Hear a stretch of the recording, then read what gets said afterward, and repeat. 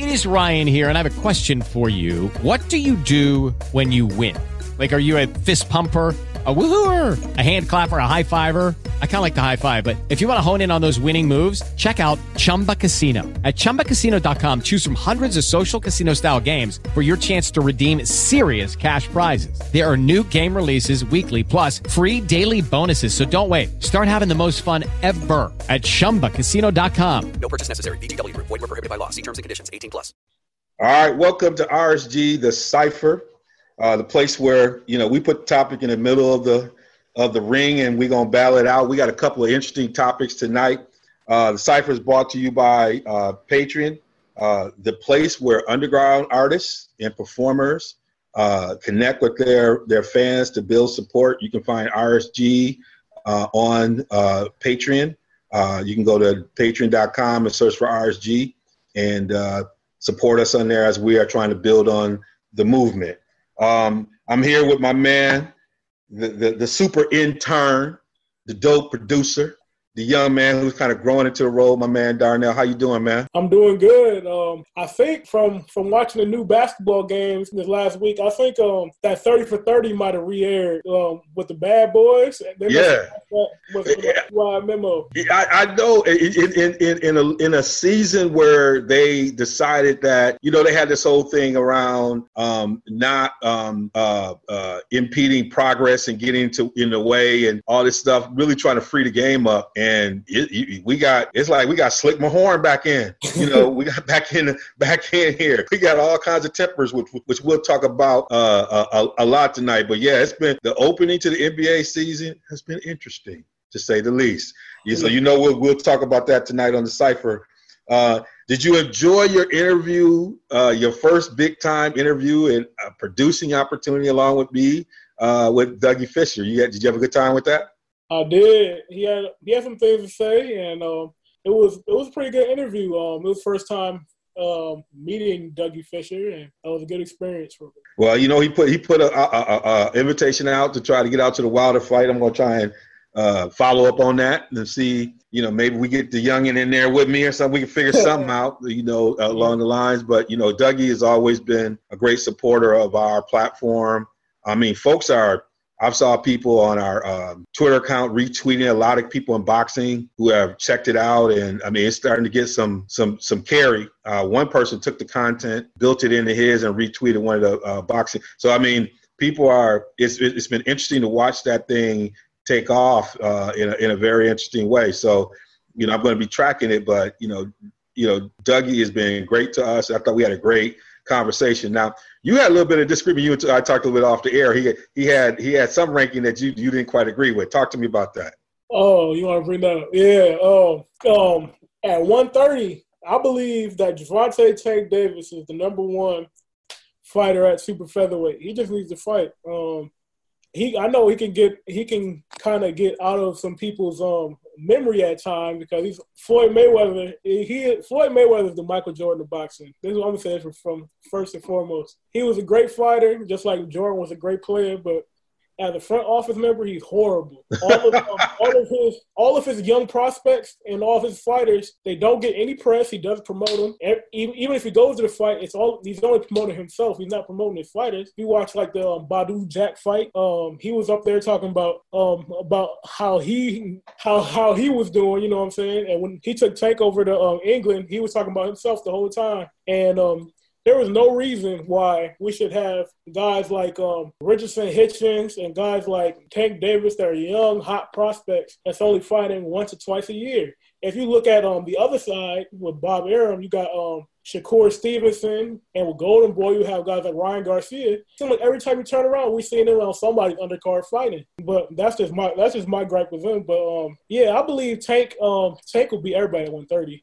Now that Lomachenko's gone, Lomachenko would have gave him. I think Lomachenko would have beat him. But everybody else, Alberto Machado, you have Miguel Burchelt, you have Tevin Farmer. I think Tank stops every single one of them. So you saying Money Mayweather is kind of like boxing's version of of Dr. Dre. You know, as I said before, when you know Eric B and all them went to where, you know, Dr. Dre is such a perfectionist and thing like that. People's albums never get released unless you Snoop. And so you like, you know, he's not actually releasing any albums. They got these guys fighting, you know, because he's controlling the narrative a little too much rather than letting the artists just put out what they feel at that point. So let his hands go, let him flow. He's over controlling his layout. Do you think that he gained? Because it seemed like at a certain point Tank was fighting a little bit more often, but then he had the problem with the weight, didn't he? Right? Yeah. And then do you think once that happened and it became a problem, and that was on a big fight too? Yeah. Do you think was there a little bit more control post that event, or was there even some of that stuff was happening before that event happened? I think it happened after that, to be honest, because one thing with making weight, one thing that can make you grow out of a weight class is inactivity. If you don't have to constantly make the weight, sometimes you can outgrow the weight and you will end up missing weight later on. So him not fighting in 9-10 months, that's not going to help him make weight. Mm-hmm. So I think, and the problem that I think the problem is that when Floyd Mayweather wanted Gervonta Tank Davis to train with him in Las Vegas, and Tank Davis he wants to keep his trainer in Baltimore with Calvin Ford. He wants to keep training with Calvin Ford in Baltimore. But the thing is, Calvin Ford can't leave Baltimore because he's entrenched in his community. He's a community leader out there, so he can't leave. So Tank is saying, I'm not leaving him. I'm not leaving Calvin. And Floyd saying, you need to train with me because I see potential in you, stuff like that. Okay. And he doesn't like that. And he seems like he thinks that Floyd is he thinks that Tank is putting him away, so he put him on the shelf. So that's what I see going. Okay. You hitting it tight. I love that frame of thought. So yeah, I kind of like how you flowing with that, and those are good points. So we'll keep watching it. Hopefully we get Dougie back on. We might have you dig a little bit deeper there. Don't get no mouse in your throat. Don't get no mouse in your throat. Don't get stage fright. Keep that same flex when you do it. You listen to RSG, the Cipher. You with Darnell and Devon. We are getting to some things. So we gonna try and get into this kind of opening. Let's call it Bless the Mic, where we kind of open things up. And we got a couple things. So historically, if you've been following us on One Mic, which is our show where we have a little different kind of deep analysis of a topic. We usually get warmed up with some across the sports kind of stuff, and then we'll spend probably about 15, 20 minutes. There are times we might bring an expert on to help us with that topic, which is different than the Cipher.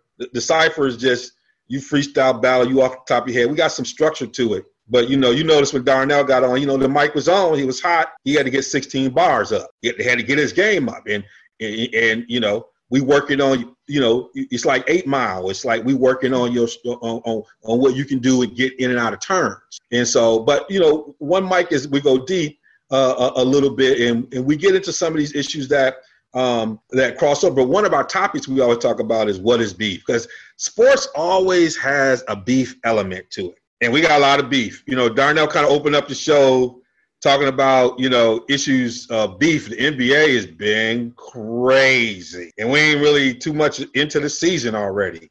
But we got the Drummond Embiid situation that has spilled over. It's kind of been ongoing, but I think it got elevated because of what we saw happen with Chris Paul and Rondo, and now we got to follow up with that.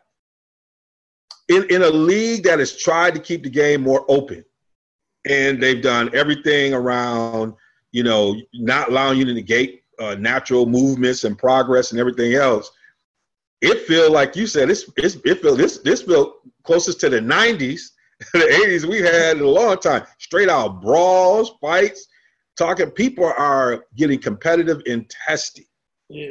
What were your thoughts when you saw? So Rondo, let's play. So people didn't understand. It was opening night for LeBron in the Staples Center. You may not have a chance to watch it, and so it's a big event. They're trying to get the victory. It's the Rockets against the Lakers, and it's a battle. That game is going hot, going strong. They're going at it. Everybody's been kind of testy.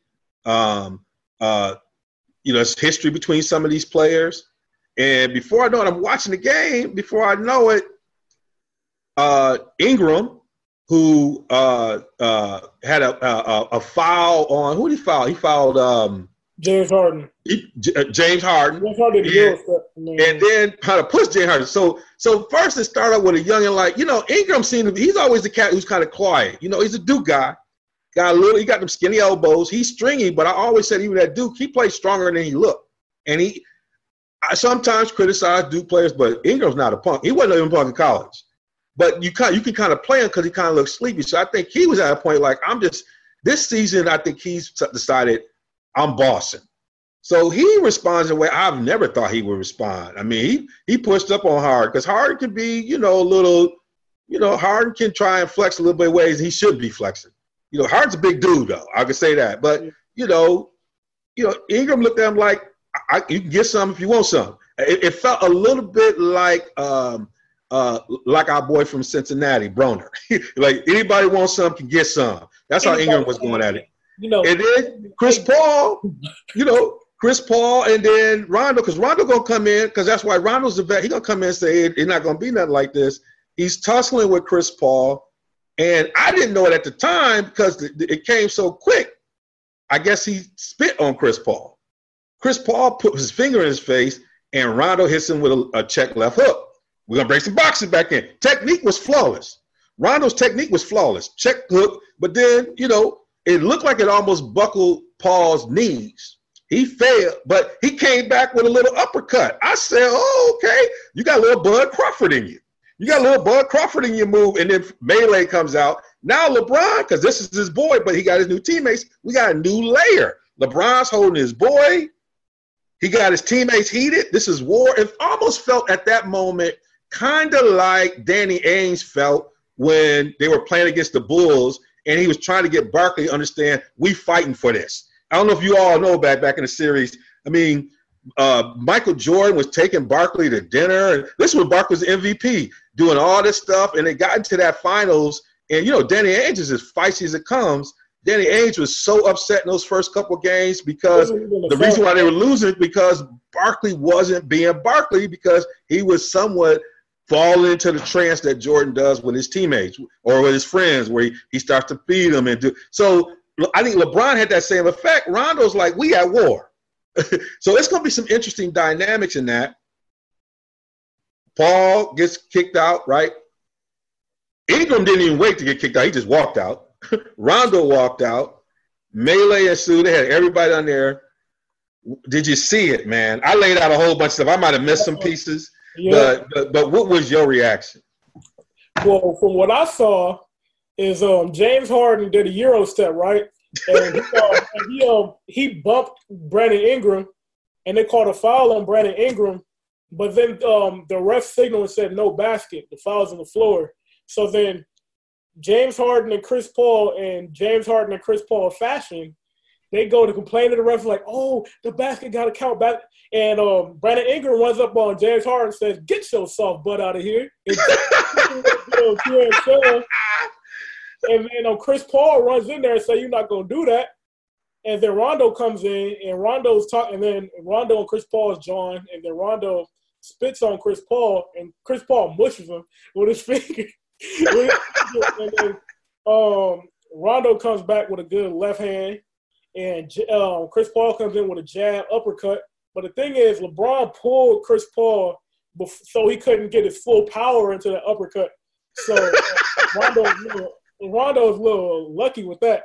But I don't know if you said this or not, but as LeBron is pulling Chris Paul away, Brandon Ingram comes running from behind. That's right. Punches him in the back of the head.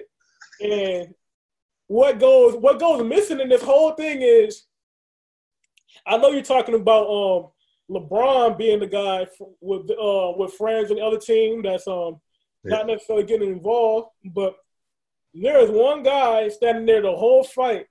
His name is Carmelo Anthony. Yes, right. He didn't do that. He just stood there just looking. I was like, man, you're from Baltimore. You got to do something, man. Carmelo said, I ain't got that many checks left. I ain't missing no check.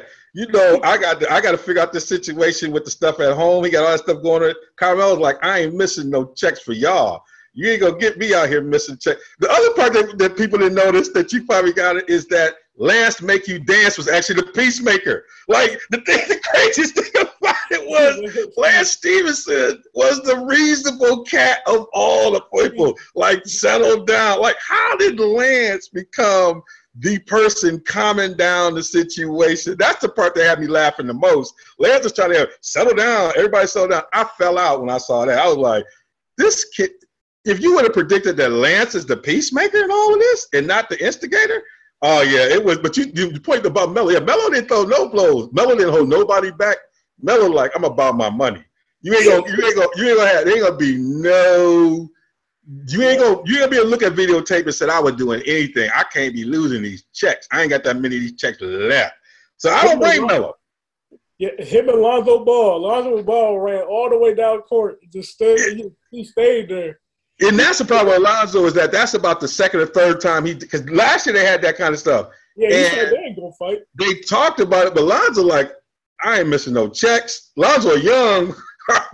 Lonzo like, I'm nonviolence. You're right. Lonzo ran out. He wasn't even in the mid. He wasn't holding nobody back, and that's something he got to work on. Like you young, you can't. Ingram and all these cats out here battling. I know you want to battle. You cannot run down the other end of this court. At least Carmelo stood near the melee. Looked like he might have stopped in it.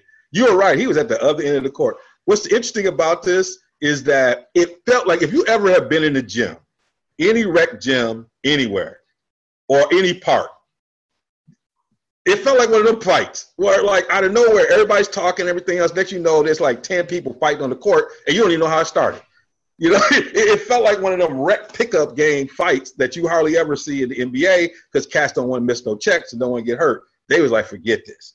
So that gets going. Everybody getting kind of testy right now. Then I go try to watch my Pistons. And, I'm concerned. I'm trying to see where they go. I'm trying to see what's going on with them. They playing Philly. And, Andre Drummond and Embiid, they got a history. And they get the bumping and moving it and getting it going. And then they want to take it off the court and talk about soft and I'm in your head. To me, this makes the league interesting. I'm okay with this. Embiid talks to everybody. He kind of picks his fight. He don't get it on everybody. He's very selective. But he's a little bit of comedy he got. But he don't mind the competitiveness. And Andre don't mind participating in it at all. Those are two big fellas. If they ever start throwing, I don't know who's going to stop them. Them two, they too big to be having somebody jump in and try to stop them two. I'm looking at y'all like y'all just going to start fighting until y'all get tired. It's going to be like hockey. Till somebody pull a jersey over their head, that's when we're going to stop y'all because y'all too big to be up here trying to break them up. What's that all about? You over there in Michigan. What's going on with Drummond and Embiid and all that? Well, Joel Embiid is a very annoying character. I love his game. He's one of my favorite players in the league, but he steals a lot from the European influence of basketball. I know he was talking about how he learned how to shoot from YouTube videos watching white people. But, I guess he learned the shot by playing soccer with Manu Ginobili and them. But he drew a check on Drummond, and in the second check, I guess Drummond gets a rebound or something like that, and Embiid flops. He doesn't get touched. He just jumps back, and I guess today's check actually got rescinded. Where I thought it would. Yeah, it got rescinded because he didn't touch him. I mean, and then Embiid gets up talking about, get him out of here. In his little accent, but man, yeah. I tell you this, close, but it was It was funny though, and they, in the aftermath, they're pretty funny when they're going back at each other and everything else. It's pretty funny watching them go back at it. So we got some rivalry started, and then you get the aftermath. Embiid them still talking, but then you get Rondo saying, "Look, folks don't like Chris Paul." And you hear that, Chris Paul can be a little annoying in the locker room. You hear a lot of people talking about that, controlling, micromanaging. I call it Van Gundian, controlling every possession. But he controlling, he want to be in control of everything around it. And cats don't like that. Rondo's had his issues in the locker room and everything else. When you heard that, and Rondo put the stuff out in the streets, he wasn't even messing around. Rondo put it out in the streets. And then you get, the GM for Houston coming out tweeting, Pop calling Kelly Black, which in some ways reinforces the notion that maybe Chris Paul is kind of annoying in the locker room, right? That's not a good expression to use in this way. And if he's trying to come to the support of his player, part of this is interesting because, so I'm gonna say one thing. Chris Paul wasn't going to go through that back hallway to go follow up with Rondo like he did against the Clippers. Because Rondo ain't one of them kind of cats. You notice that didn't happen. They weren't banging on the door of the Lakers like they were banging on the door of the Clippers because Rondo would open that door. So it tells you that there's a level of respect yet testiness between the two of them, like two great middleweight fighters. They're going to talk a lot of junk in or whatever, but they do respect the power of both of them. But what is this? Where do you think some of this comes from for Rondo? Where do you think some of this comes from Chris Paul? What do you think? Why are these two beefing in your mind? Well, these guys have been beefing for a long time, actually. Mm-hmm. These guys have been beefing since 2009 when Rondo was on the Celtics and Chris Paul was on the Hornets. They got into it. They had gotten into a scuffle, and there was audio. The clip is on YouTube, and I don't know if we should post it to the site or something. But Rondo told Chris Paul, he was like, "I have a ring and you'll never get one."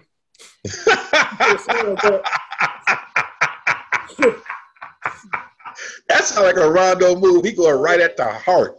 He going right at your heart.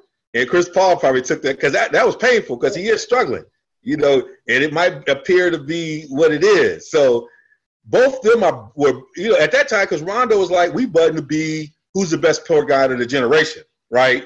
And Chris Paul's a great point guard, and so is Rondo. I think people forget that he's more than just playoff Rondo. Like this cat was one of the top 1 or 2 point guards when they was making that run. So and grew up into it. So you're right. There's a little bit of feistiness, and I don't mind the competitiveness. I don't mind that fight. I think sometimes in sports we over legislate that part of it, that competitive spirit, and I've appreciated the level of competitiveness of particularly basketball players, even people making decisions about where they're going around winning, not just the money. And I can appreciate that kind of culture, and even some of the younger players coming in with that hunger for winning, like Embiid. Like he really wants to win. He knows he's getting paid, but it ain't enough for him to get paid. He wants some chips, and I like, and he gonna compete to kind of get it because he sees with LeBron going to the West. So if I got to roll over, I'm gonna roll over you. But Embiid is running into a guy like Drummond who's like, hey, it ain't gonna be like that. And same thing with Rondo and Chris Paul. So it's gonna be interesting as we work through and watch some of these things develop. We'll always have to either on one mic or the Cipher, or when we get my guys together with Phil and Marcus who love to talk about this. The What Beef segment will be across all RSG airways because there's always some beef we got to deal with.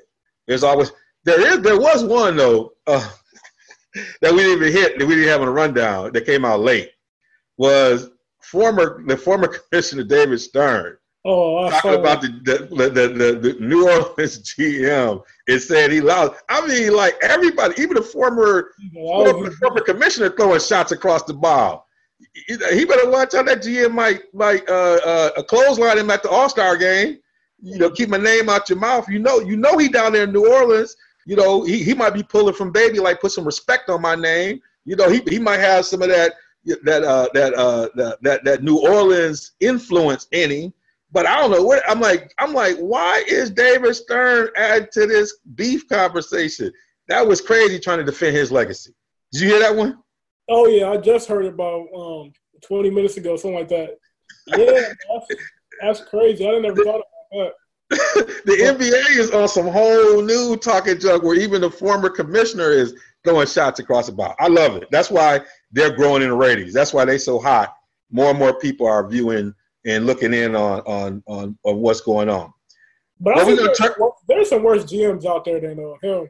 Oh yeah, I mean, and part of it, he's trying to do it. He's trying to do it in a small market. He's trying to, it's funny because I heard people say, "Well, that's not just New Orleans is one of my favorite cities." I don't understand why, other than your fear of hurricanes and something, you had that in Miami. New Orleans, if you're a young superstar, is a great place to live. Like, don't treat New Orleans. I forgive it. I'm up here in Wisconsin. It ain't Milwaukee. It ain't Cleveland. Like, New Orleans is a place.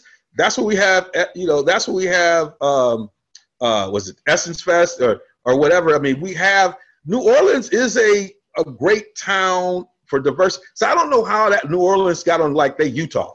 Like, so this whole idea that young people, it was crazy. I heard people talking about this. I heard T-Mac talking about this. I'm like, New Orleans is one of the 3 or 4 cultural dynamic cities in the country where things are happening all the time. Like, why wouldn't a young person want to live in New Orleans? So that whole argument, like, I'm listening to people like, this is not Oklahoma City.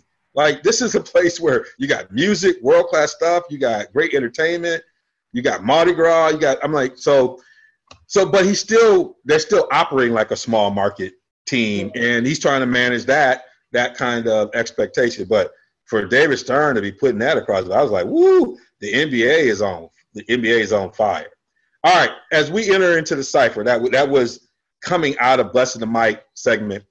You listen to RSG, the Cipher. You're here with Darnell and Devon, and so we're going to talk a little bit about some of the stories that were emerging in college football. And there's some interesting stuff that's come together. So the first one, I'm going to frame it like this. We got turmoil in Columbus. The Boilermakers have a woodshed performance. But those of y'all that did get a chance to watch that Purdue-Ohio State game, man, just the story behind it. Our young man, Mr. Trent, who's a student who battling cancer and hospice care, just all the storylines around it. It's Saturday night, West Lafayette. You got this dynamic freshman on Purdue's team. What's his name? Sidney Moore or something like that, who is number 4, or is it Rodney Moore? Rodney Moore, who is like all everything. Like, this was a highly recruited person who decided that he wanted to go to Purdue and make a difference right off the bat. And this kid was dynamic. And then you got the whole story with the Buckeyes, Urban Meyer and everything else. And so I felt this would be a trap game. I felt it was. I called it. I told my boy C Hamp, he'll hear it. I told him he reinforced it on Twitter. Follow me at RSGDWills. You can also catch us at Real Sports Guys on Twitter and all other social media platforms if you want to do that. But if you want to get with me, you can do that. And my boy C Hamp reinforced the fact I told him. He texted me for the fight for the game. I said the Boilermakers gonna get him. I said I watched Michigan come down there. Them Boilermakers are hitting. He trying to build something down there. I think this is a trap game because the Buckeyes flourish when they have a dual quarterback. Because when the offense don't work, Urban like to start running with the quarterback because you outman your team. That's his go-to move. Yeah, Dwayne is not that guy. Right?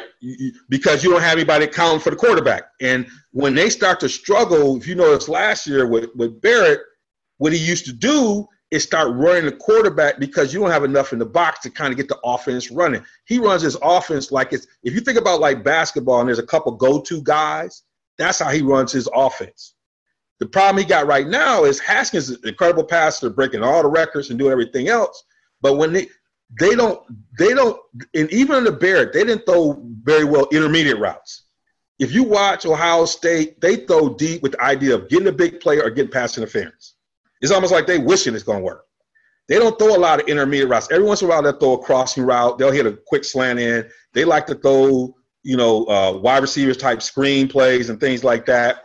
But when he struggles, I watched him several times, watched him in Camp Randall, watched him in the Big Ten championship, everything else. Watched him when Michigan lost. I told my brother, watch, here it comes. And so he doesn't have a quarterback to do the things he likes to do. So in this time away, what's going to happen is they're going to introduce one of their backup quarterbacks who's going to be that Tim Tebow. Watch. They're going to come up with a way to do that because he got to have that in his system. Michigan, are you listening? They're going to do that. They're going to introduce it. You're going to see it here soon because he got to have that go-to move. Yeah. But on the other side of it, he got his ego. And he had a 4th and 1 when he probably could have played for a field goal, kept momentum going. He going to go for it, didn't get it. Urban Meyer will start to coach with his ego. You can tell there's some tension on the sidelines. They lose, big upset. It was an incredible game. I love watching that game. I mean, Purdue, I don't know if they'll ever play any better than this. This is a team that started, 0-3, now they're 3-3, and put something together. I love what they're doing down there. You had a chance to watch that game. How did you see it unfolding? What did you take away from that, Darnell, when you watched that game about the Buckeyes, but also about the Boilermakers? Well, first of all, I got to give my hats off to Purdue. They came back from not a very good start in the season, but they played well. They got some pretty good athletes on the team. But one thing I noticed with Ohio State was a lot of missed tackles. A lot of missed tackles, especially in the secondary. You got to come down and you got to wrap up, and you have to make sure you can secure those tackles because Purdue had a lot of speed. That's one thing I saw. So if you let them get away, then they can get an open space. That's where they can cause you a lot of problems. But I'd like to piggyback off of your Dwayne Haskins point.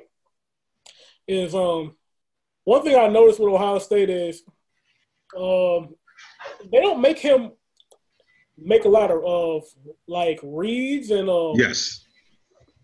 as far as reading coverages down the field and intermediate routes, like you were saying.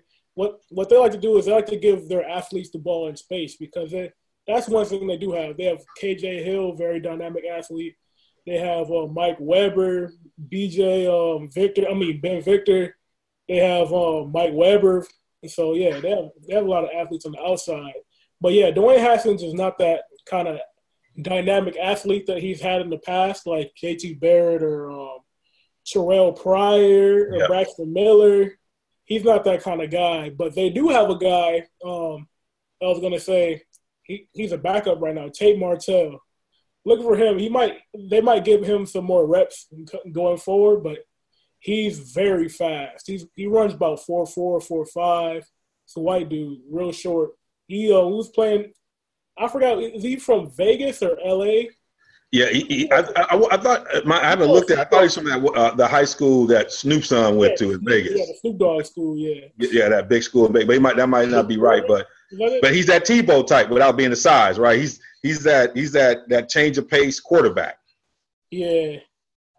So those are excellent points you made. Observations about, like, you wrote that down. There you go, youngin, doing what you're doing. Look at you, adding value.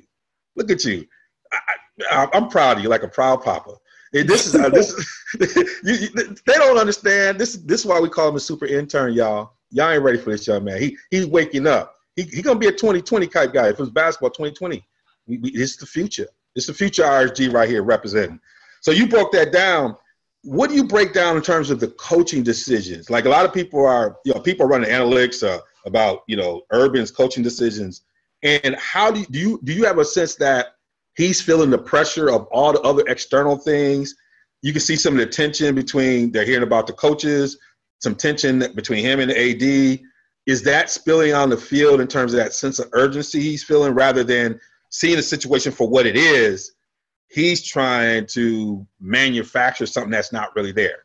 I don't know. I think I've always seen Urban Meyer as an aggressive play caller. Like he'll go for certain plays, and I think in some instances, hey, if it works, he's a hero. If it doesn't work, you're gonna have to get blamed for it, and that's the path he chose. And with Ohio State in the past, he's always had superior players, like top NFL talent. So, like, they can usually get it done for him. But if it doesn't work, they're gonna talk about him, rightfully so. But I think if they work, then he's gonna get praised for it. It's one of those kind of things. It's more results based. Do you think see with this kind of loss, do you think the Bosa family gonna have a trouble coming back to Columbus land? Do you think the Bosa family has the same love? They're like the first family of football right now with the Griffins and all that. Yep. Do you think this puts a little more pressure, even though he wouldn't have played in this game? Also, right? better not. He wouldn't have affected it, right? Because he couldn't play. He couldn't come back at this moment. But, you talked about tackling. Yeah. A guy like that erases a lot of sins, right? Great pass rushers can erase a lot of sins in the secondary, right? And do you think that even though he couldn't have been here, you know how State fans are. Yeah. They'll come up with some anger moment. What do you think those type of issues, coming up? Do you think those kind of things will affect a whole bunch of decision making around that? You never know because Ohio State fans are crazy, but they shouldn't. I don't think they should be. I don't think they should have pretty bad feelings about Bosa because at the end of the day, he's doing what's best for him, and he's already done some good stuff for the program. His brother delivered a championship, so the family should be cemented with them, just like the Watts were with Wisconsin, where you're at, the Borland. That's right. Yeah, but they shouldn't have too much of a problem with them, and he actually has a pretty good successor, I think. Young, his last name's Young. I think his first name Chase. Is it Chase Young, number 2? Yeah, number 2. He's a big fella. He's gonna be good.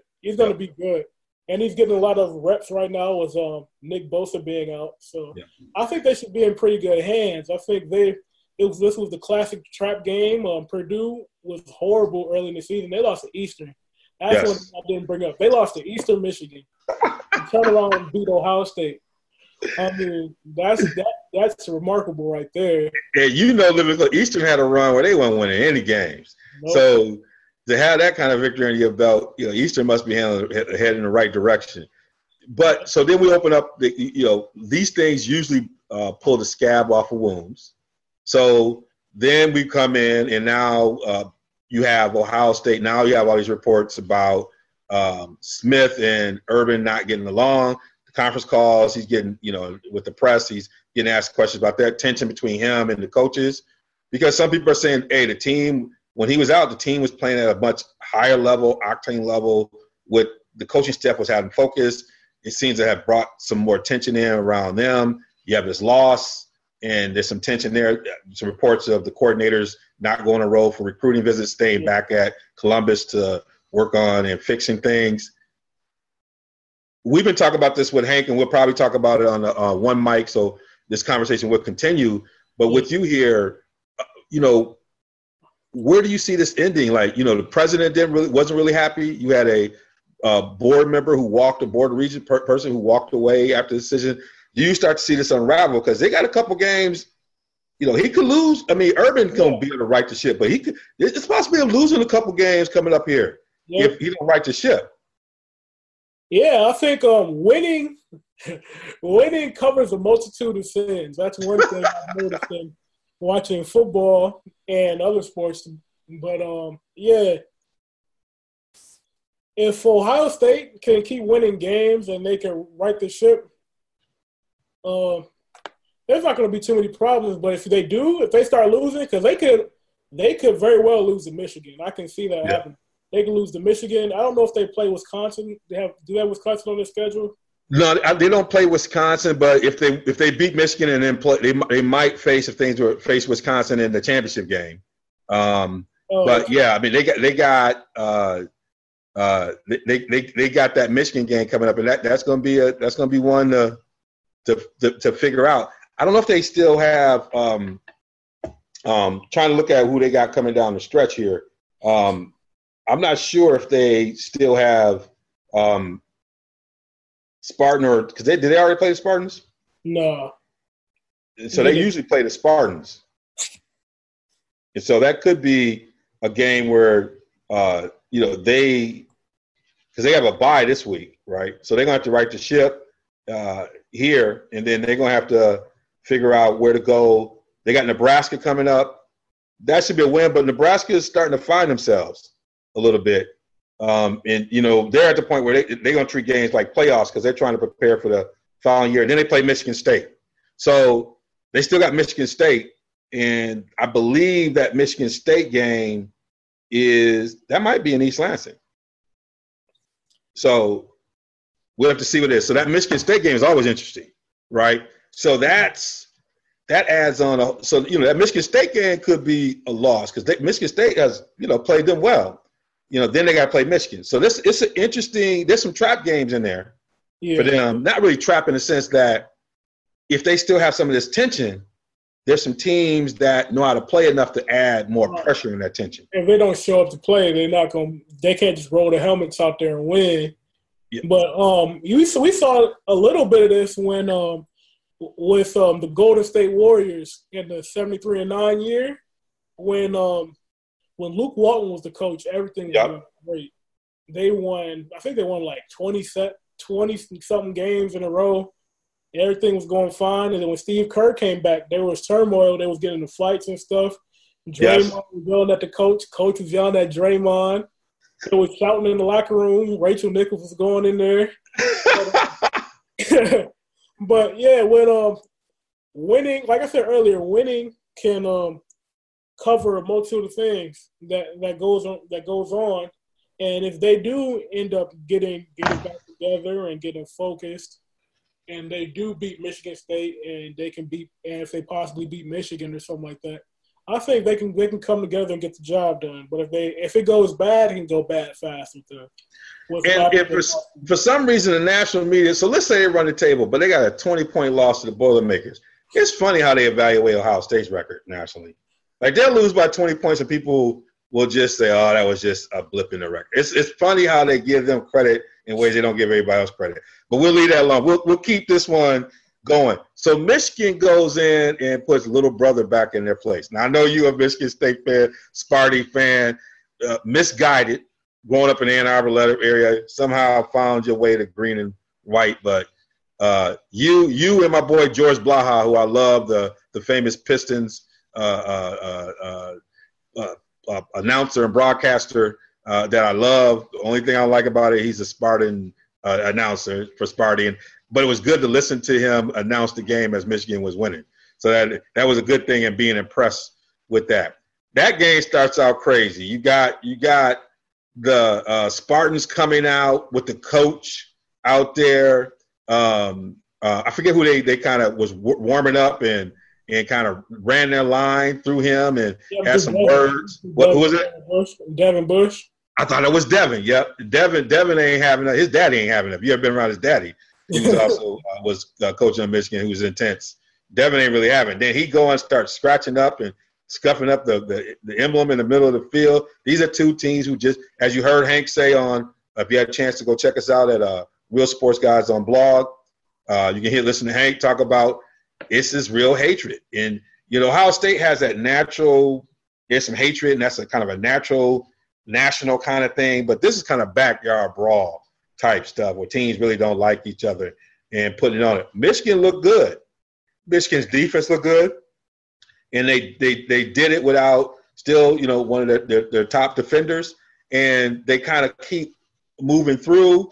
Harbaugh has clearly made the adjustment to implementing the offense he ran with Kaepernick and using that with Shea. Shea broke off a very long run, looks very comfortable in the offense. He's getting the ball to playmakers. The defense is getting key stops and was putting it together. D'Antoni over there looks a little bit stressed. His team looks a little bit fragile. National media was talking about you better watch out. Herbstreit's a big Michigan State fan and talking about that. But they got some issues, but it was interesting to see that this rivalry is back on. Now, you're a Sparty guy, so I love to hear your perspective. Well, the rivalry has been on, but I didn't actually get to see this game live. I saw some highlights and stuff like that, and I first and foremost, I gotta say Michigan is a more talented football team top to bottom. So Yeah. it was pretty. The outcome of this game was pretty expected from my standpoint because I saw Michigan State play before, and I don't think they're that good. They but one thing we know was when this rivalry, you said it before, the backyard kind of feel. That's right. A lot of the guys from Detroit, Flint, areas around Yeah. there. And the blue chipper guys, they go to Michigan. You got guys like Rashawn Gary. Yeah. You got Chase Winovich, all those Donovan Peoples-Jones, all like the top guys. And then Michigan State will get like the local guys, like guys that come from Detroit and Flint and stuff like that. That's like, we didn't get looked at like that, and you guys might be like 5 4-star players, and we might be 3-star players, but we've seen you guys our whole life, and we gonna play y'all hard, and we gonna beat you. That's right. They gotta be. I think Michigan gotta be wary of that little brother stuff because you remember last time that came up with Mike Hart. Michigan was 2-8 in the last 10 years against Michigan State. So hey, you gotta take it. Take the good with the bad. That's how it is. But actually, I like the stuff that happened before the game because I like to see that kind of desire and Yes. fire. Like we want that like we're taking the rivalry serious and we want to beat you guys. And especially with Devin Bush, because I heard a lot with from the past couple years. Radio stations and stuff like that. They're talking about the Michigan players, the Michigan kids don't take the rivalry with Michigan State serious. I'm like, you don't take it serious. What? Yeah. Y'all 2-10. Y'all 2-8 in the last 10 years. How you don't take it serious? But yeah, I like what I saw from Michigan. They played very good. They showed their strengths. Well, I think what I've always said is that Michigan's going to win those rivalries when they have a quarterback who reflects the personality of Harbaugh. And I think Shea reflects the personality of Harbaugh. He's a competitor. He gets after it. And for teams to be in those rivalries, you got to have a quarterback and a leader on the offensive side who understands it and drives people. And I don't think Michigan has always had those type of quarterback leaders over this time period in a way that I think Michigan State has some serviceable quarterbacks, but they had some good quarterbacks that you've seen in the league who were kind of vocal kinds of people. Yeah. And the quarterbacks have been some of the difference makers in terms of just competitiveness in a way that I think Michigan has lacked. And this is the first time I think in a while they brought a quarterback to the battle who understands competition because he came out of SEC where that matters. And so, this is a rivalry. He came with it. And so you can see the enthusiasm and the energy Shea brings to that team and the competitiveness, right? And I think Harbaugh is riding that. And I think Dylan has the same thing. I think the quarterbacks he had behind him come with that same spirit because Harbaugh was able to recruit these people personally in different ways. So I think that was a big difference in this game versus previous games, even though if you really look at it, they had bad weather last year. The year before, they had a crazy kick where they were winning. You have to add those elements into it. It wasn't like they weren't competing. You had a weird, crazy punt. In a formation I call it at the beginning of the year that I hate that soccer-style punting because you know this from coaching. If I know exactly where you're going to end up because you got to do it that way all the time and you got to take a slide step, we're going to counter that with a rush to end up right there where you're going to be. It takes too long to get the punt. You need to do it more like Ray Guy. So I disliked that before they blocked the kick when they ran that kind of strategy. But that was a fluke loss, but it gets baked into all of the losing streak kind of thing. But I think the difference was they finally brought a quarterback and a leader on the offensive side who was battling it. They've always had some good defenses. They just never had anybody on the offensive side that could do it. What's my brother that he got beat around up at Michigan State? They almost knocked him out the game. What's your boy? I said Devin Gardner used to get killed. Yeah, Gardner, who I love, but they beat him up to the point. But that's when Michigan State had a dominant defense. They were like that like 2 or 3 year stretch. Michigan State had a top 5 defense. They had, especially at the line of scrimmage, they dominated the line of scrimmage. They had guys like Shalik Calhoun, Jarrell Worth. Malik McDowell. And on the back end, they had no fly zone. They had Darquez Denard, first-round pick. Yep. Trey Waynes, first-round pick. These are lottery picks, top 15. Yeah. Guys like who was the safety? Curtis Drummond. Yeah. So they had great defenses. Michigan couldn't even move the ball against them, and that's what they played old school football, stop the run. Yeah. Run football. They had Le'Veon Bell. They had Langford. Yeah. Oh yeah. So now you start to see that level of talent on the Michigan side, along with that leadership. So it's there. They come to Ann Arbor next year. We're gonna have to see how that thing float and float on. So my question to you is: Washington State, Pac-12's only hope. Because right now the Pac-12, I don't know what to say about that. I think the Pac-12's done. You think they're done? Washington State I don't know. Washington State got to run the table. That's what they got to do. And they got a couple games that they have a chance of losing down the stretch. So I think the Pac-12 is in trouble. This is one thing: is this the year that UCF breaks through? Look, they were undefeated last year. Right now they dominate. They still have Southern Florida to play down the stretch. So they got that's going to be a big game. Probably 2 undefeated teams, which will boost. They got 2. They got Cincinnati, another ranked team they got to play. So they're going to have some ranked teams to play down the stretch, and then they're going to have USF also to play down. I was about to say USC, USF, right? All these different acronyms or whatever. You're going to have them to play down the stretch. Do they have a case? Because some of these other teams are going to lose. Some of the teams ahead, LSU's got to play Alabama. Georgia's going to have some games to play. Michigan's got to play Ohio State.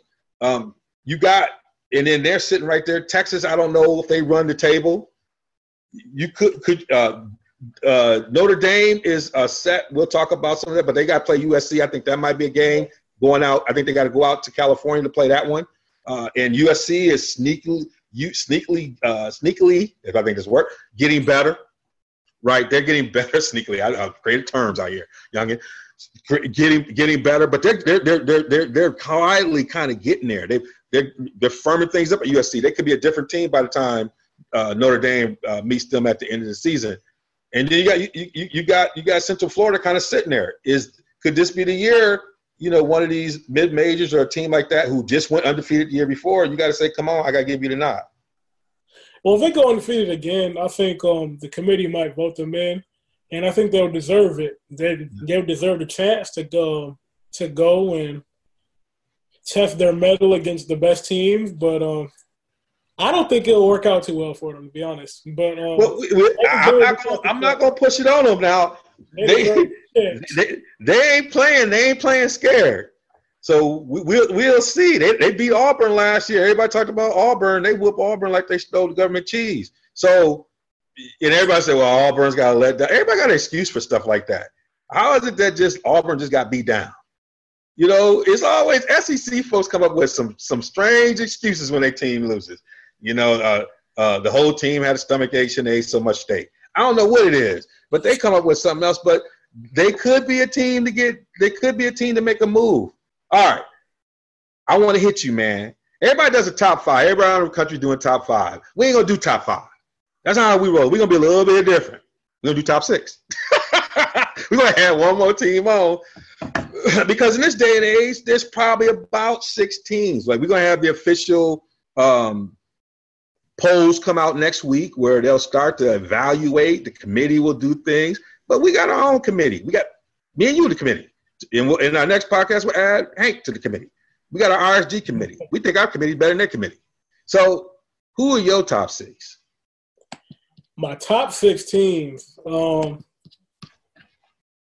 top 6 teams, I got to give it to, there's a difference between the top 6 teams as far as the teams that deserve to be ranked ahead of the others and the top 6 teams that I think are the best teams.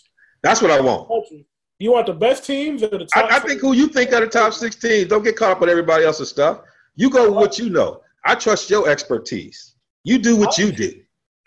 Some of these teams on my list are going to have some losses. and some of these teams might have bad losses. Oh man, But these teams, in my opinion, are the best teams in the country. Who you got on East West Turkey State? No, I don't know. You said some stuff like, okay, you got. I got the first three should be no surprise. Okay. Alabama, just offering Alabama. Clemson. I got LSU. I have Michigan. I have Oklahoma, and I got Ohio State. That's my top right now, or as far as the best teams in the country.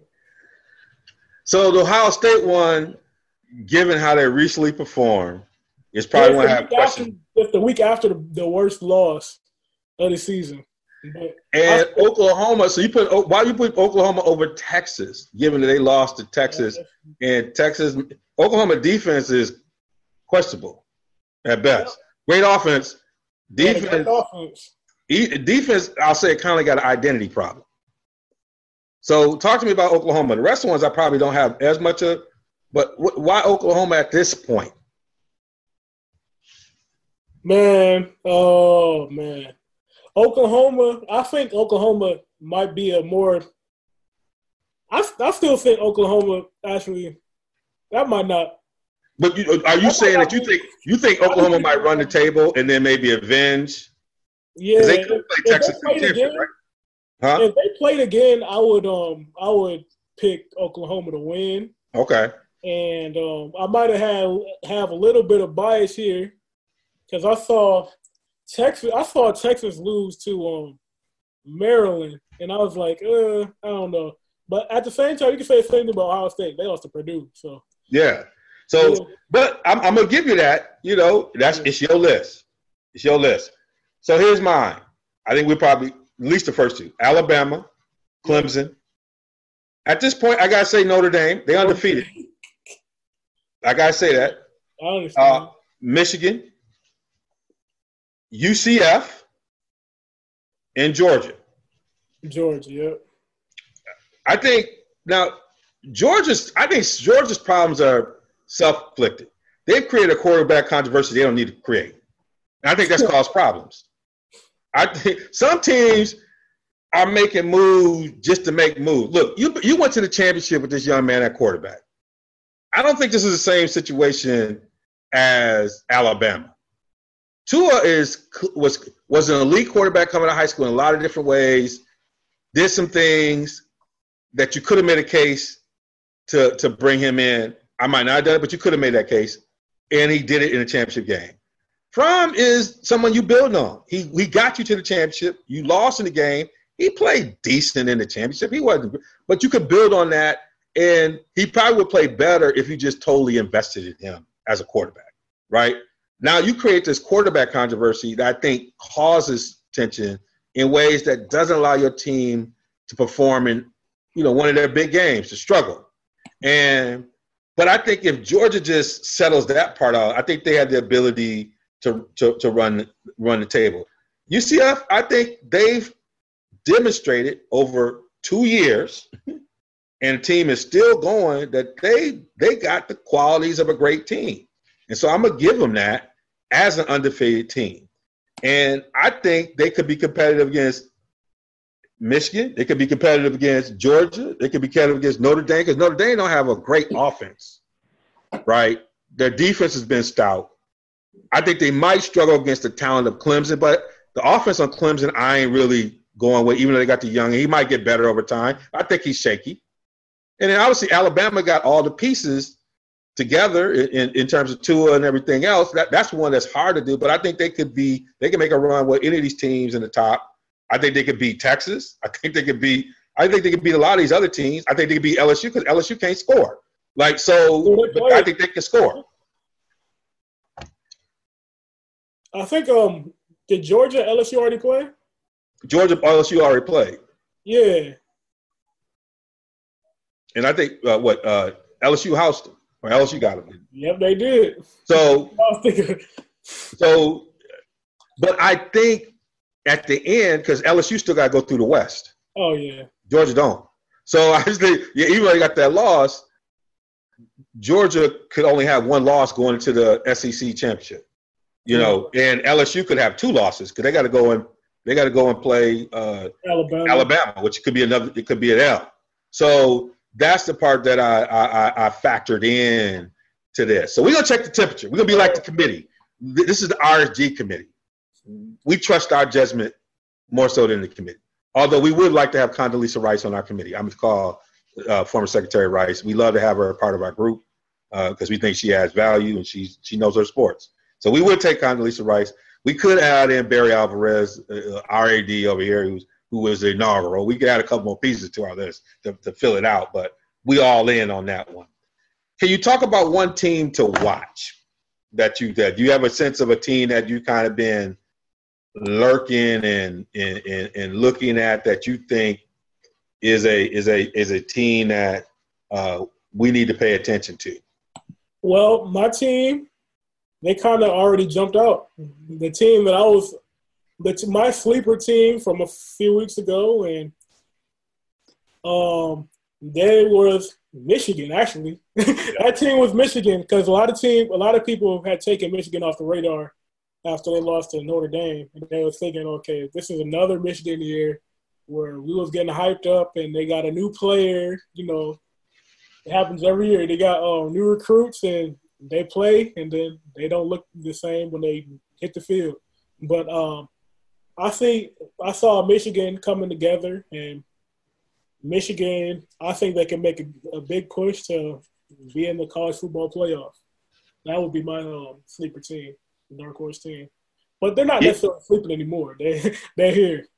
They're here. And we talked about them a little bit before. And I kind of brought them into my team to watch because I kind of ruined it because I brought them in my list. But it's UCF. They're sitting at number 10. And when I look at all the teams ahead of them, and I kind of took it away because I put them in my list, but they're sitting at number 10. They got Florida in front of them who have another loss. Oklahoma could have another loss. Georgia could have another loss. Texas could have another loss. LSU could have another loss. Michigan could have another loss.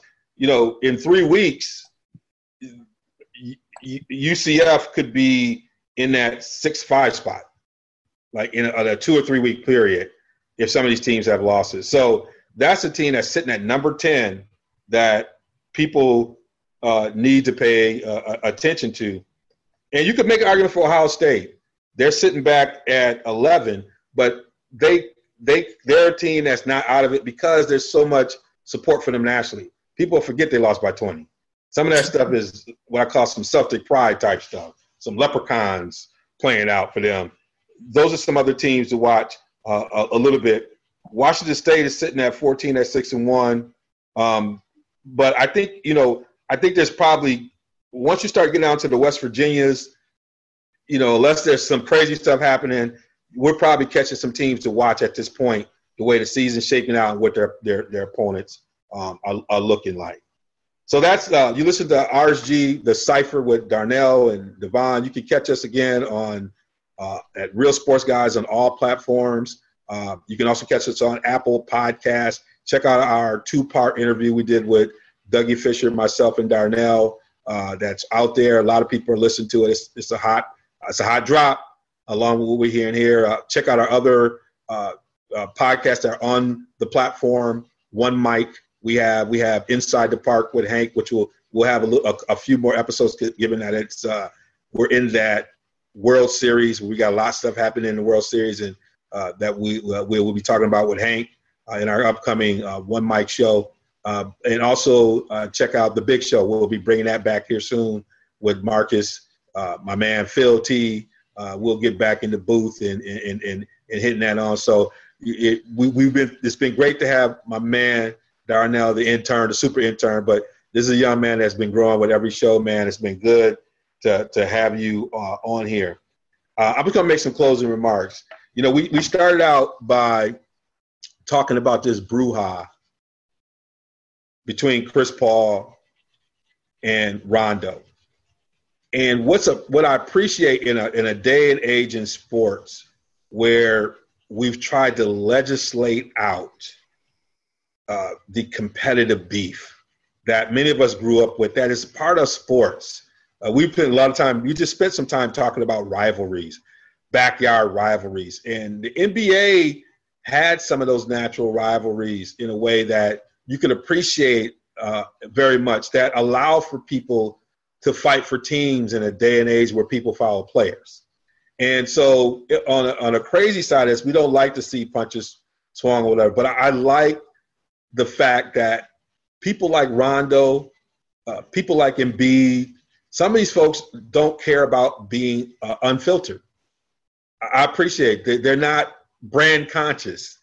They just about competition and being real. And in some ways that is a brand. Being authentic is okay. And they don't care who thinking about it. I appreciate the fact that a person like Ingram isn't waiting for somebody to anoint him, that he's trying to take his spot.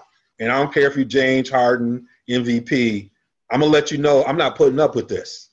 And you can see, at least in this case, why Magic, people say, well, why would Magic bring people like Rondo and Lance and these kind of people? It doesn't fit in terms of flow and basketball, X and O's. Yes, they still have to win a game. But the reason why he did it is Magic understands to win, you first have to develop an attitude.